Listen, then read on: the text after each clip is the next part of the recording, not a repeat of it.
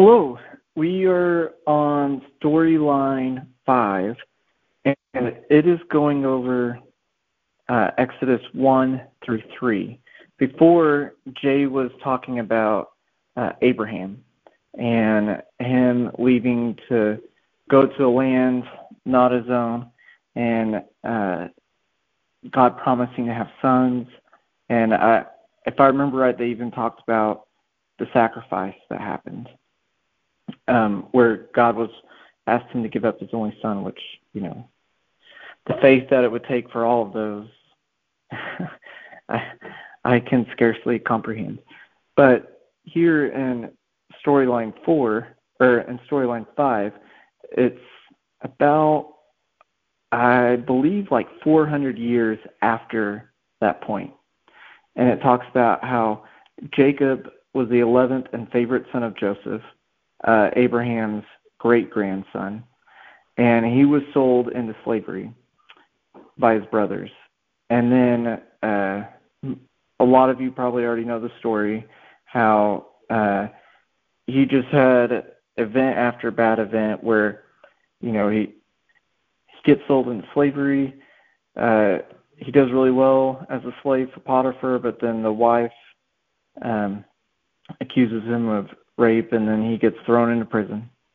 And then at prison, he does really well there and helps interpret dreams for some of the people there, has favor, but he gets the people he helps get out of prison, but he gets stuck there for a while. And then eventually he gets to go interpret a dream for Pharaoh and become second in command to Pharaoh. And then a little bit later, and God uses him interpreting those dreams for Pharaoh to bring favor to Pharaoh, to the Egyptians, to store up for the famine that's coming. And it also protects his family because they come to him to get help, not knowing it was him. And but then God reunited them together, and he got to be with his father and his other half-brother, Benjamin, that he's never met, and he brought his whole family there, and they settled with him there. And then eventually they all grew old and died, but their families kept populating, and they grew into a great number in Egypt. But the people that were the Egyptians, the pharaohs, they, over time got to where they had no clue who Joseph was or what he meant to that the original Pharaoh that he knew. And they saw the Israelites as a threat instead of as a help. So they subjected them to slavery. And they were enslaved for 400 years, which God already told Abraham this was going to happen earlier in Genesis. But now it's coming closer to the end time of that, where God's going to deliver them. And he uses Moses to do it. But in chapter 1, it talks about how, it gives the genealogy of all the brothers, and it talks about how they were afraid that they were going to be,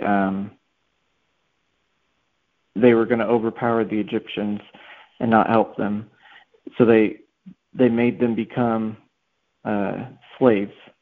But eventually, at one point, the king said in Exodus 1, starting at verse 15, it said, "The king of Egypt said to the Hebrew midwives, whose names were Shiphrah and Puah, when you are helping the Hebrew women during childbirth on delivery stool, if you see the baby as a boy, kill him, but if it's a girl, let her live."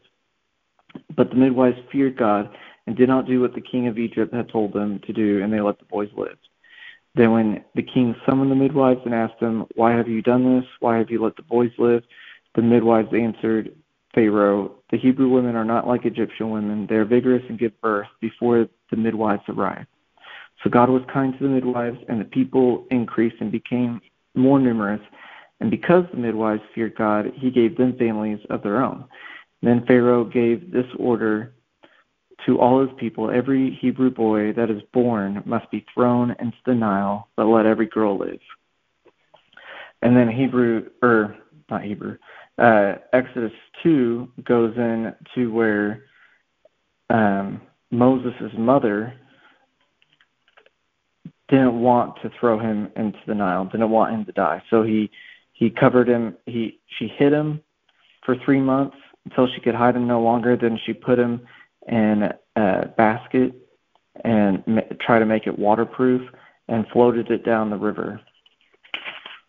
And it ended up coming to Pharaoh's daughter, and she saved him. And just so happens the sister was there watching, and God's pretty cool how he works everything out, because he ended up letting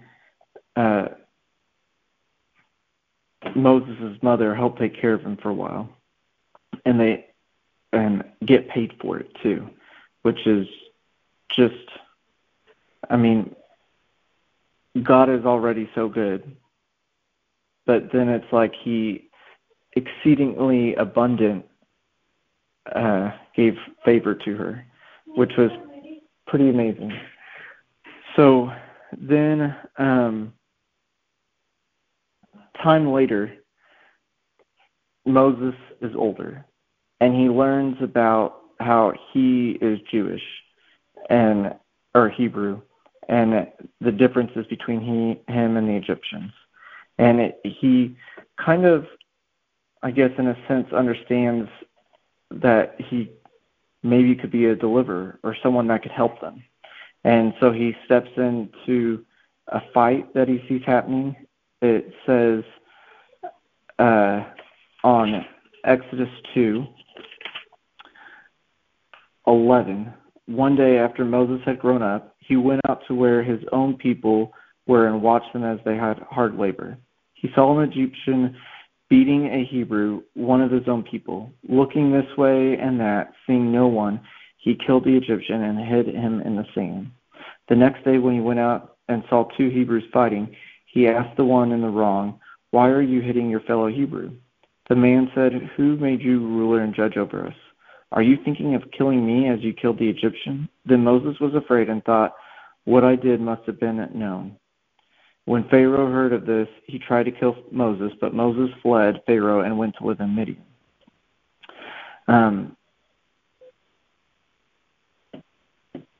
Then shortly after that, we see how Moses meets Jethro's daughter out at the well, helps protect them from the other shepherds, and then eventually, Zipporah, Jethro's daughter Zipporah, at the well. And eventually they get married and have kids.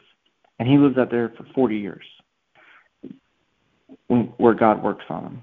Then, when he's like 80 years old, out walking around in Exodus chapter 3, we come up to the burning bush. It says, "Now Moses was tending the flock of Jethro, his father-in-law, the priest of Midian, and he led the flock to the far side of the wilderness and came to Horeb, the mountain of God.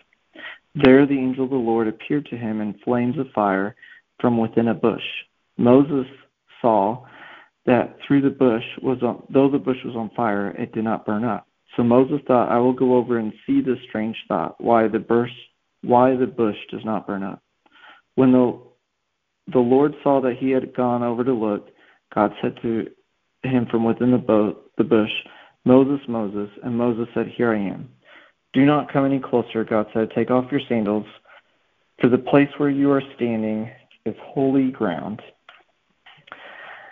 And then he goes on to talk about how he has heard the cry of his people, that he is going to deliver them, and he's going to bring them to, they're going to, through God, he's going to overthrow all their enemies, and give them the promised land that's flowing in milk and honey. He said he's going to, he wants to use Moses to do this. And it's fun whenever Moses says, "Who will I tell them sent me?" God said to Moses, this is verse 14. God said to Moses, "I am who I am. This is what you say to the Israelites, I am has sent you." God also said to Moses, "Say to the Israelites, the Lord, the God of your fathers, the God of Abraham, the God of Isaac, and the God of Jacob, has sent me to you. This is my name forever, the name you shall call me for all generations." So, what I think is kind of fun about this storyline 5 is we can see that before God is giving us a plan in the previous storylines, and they're all interweaving together, and it's like God looking at a chessboard and seeing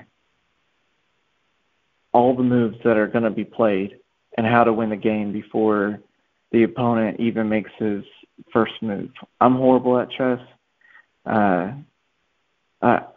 I can't even figure out how to do my move when it's my turn, let alone come up with future moves. But God already has all these future moves made up, and he even explained it to them, like with Abraham. He told them this was going to happen. And then when he came to Moses, he told him, what was going to happen. That's pretty reassuring. I mean, sometimes God, I think probably for a lot of us, God doesn't always tell us what's going to happen. He might give us a general idea of what he wants us to do, but he wants us to walk step by step with him in faith. And as humans, we tend to, especially me, when I learn something like, I got to do this, you give me a task to do, I just go off running to do the task, and make a ton of mistakes or whatever. And God doesn't necessarily want us to do that. He wants us to walk hand in hand with him through the whole process. And so he does that with the Israelites throughout hundreds of years, working with them, but gives them glimpses of what their future is going to entail, and gives them glimpses of what he wants these different individuals to do.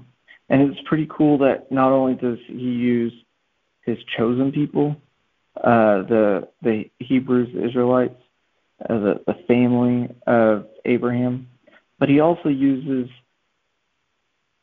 these, what you could say as outsiders, to help. He uses Potiphar and the jailer and the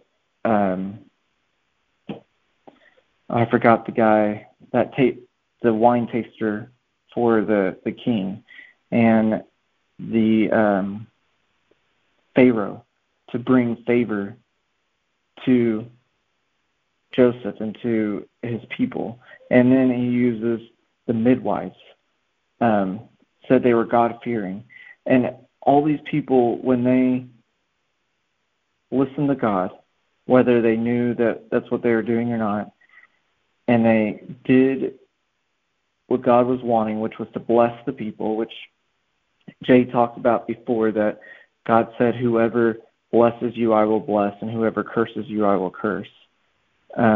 We see this coming to fruition within these pages, and it's pretty neat that even outside people he uses, he blesses them, he gives them favor when they're willing to join in with him, which is always super encouraging to me, that not being of Hebrew descent and being what you would consider a Gentile, like when you are reading through all the Old Testament and you're seeing his chosen people, sometimes for me it kind of messes with the mind, but this way it makes it to where it's like, oh yeah, he takes everybody and loves everybody.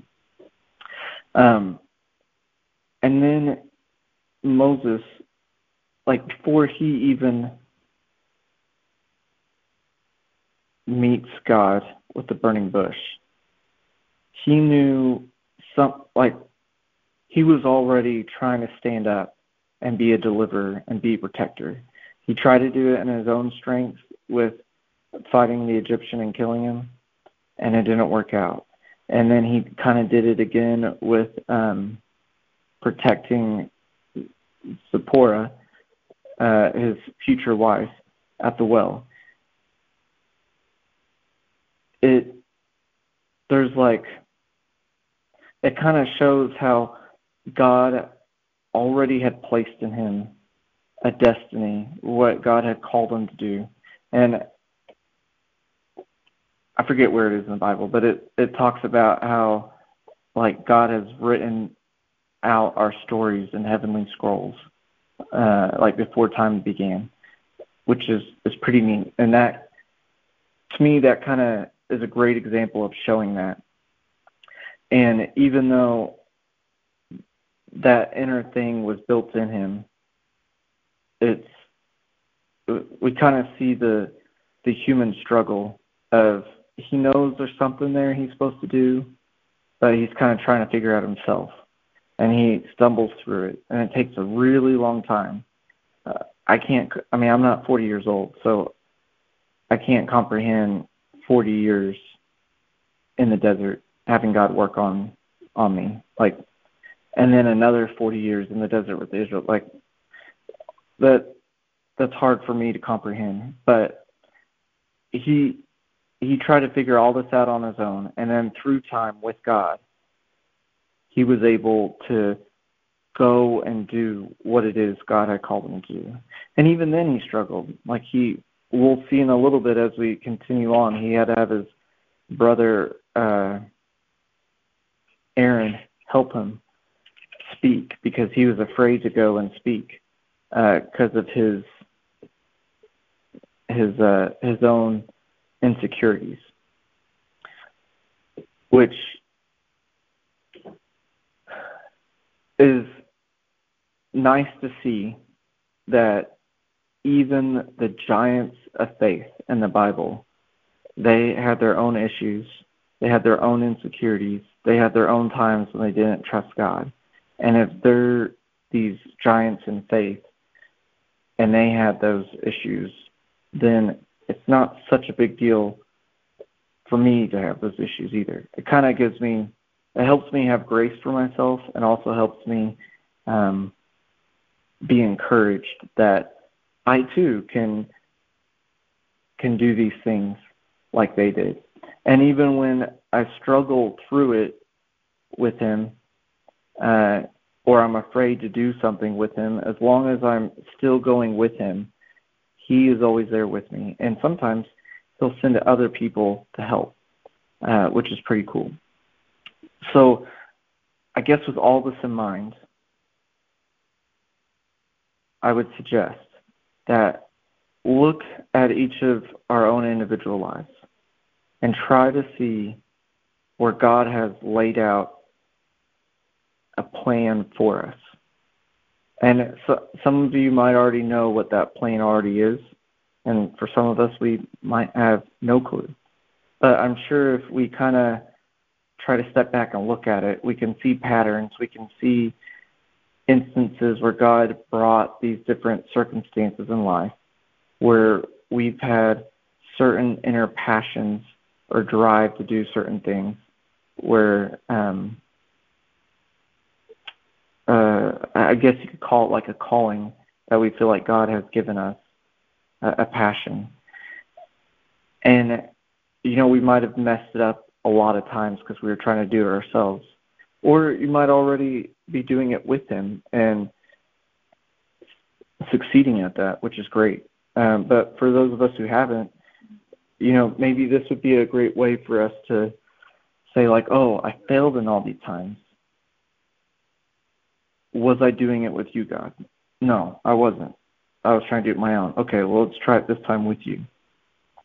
Or if, I do feel like you're having me do this, and I'm wanting to do it with you, but I'm scared. Who is it that you've put in my life with me to help me through this? Who's my Aaron to help me accomplish this task? So I just encourage each of us to look at that. But I'll go into prayer. Father, thank you for the story of Moses.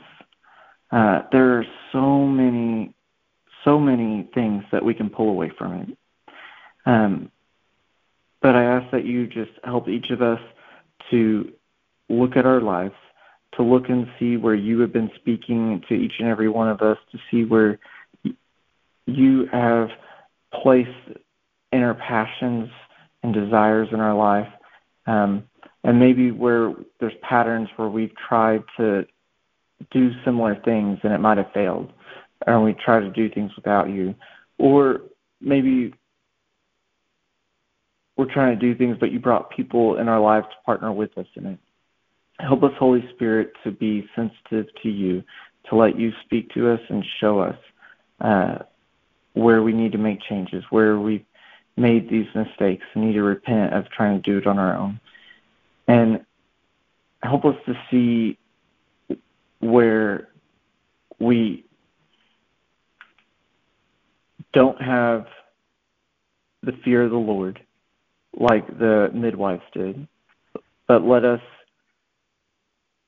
change our ways to have the fear of the Lord so that we can partner with you, so that we can reap the rewards that you give for those who partner with you, and become like modern day giants in the faith, like you did with Moses. You use everybody in unique ways. And each of us have a unique story and role that you want us to play in this wonderful adventure of life you've brought us on. So I ask that you just help us stay focused.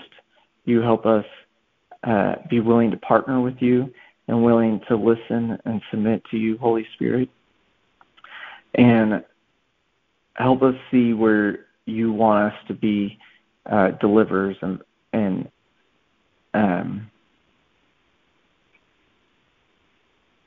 usable vessels like you did with Moses.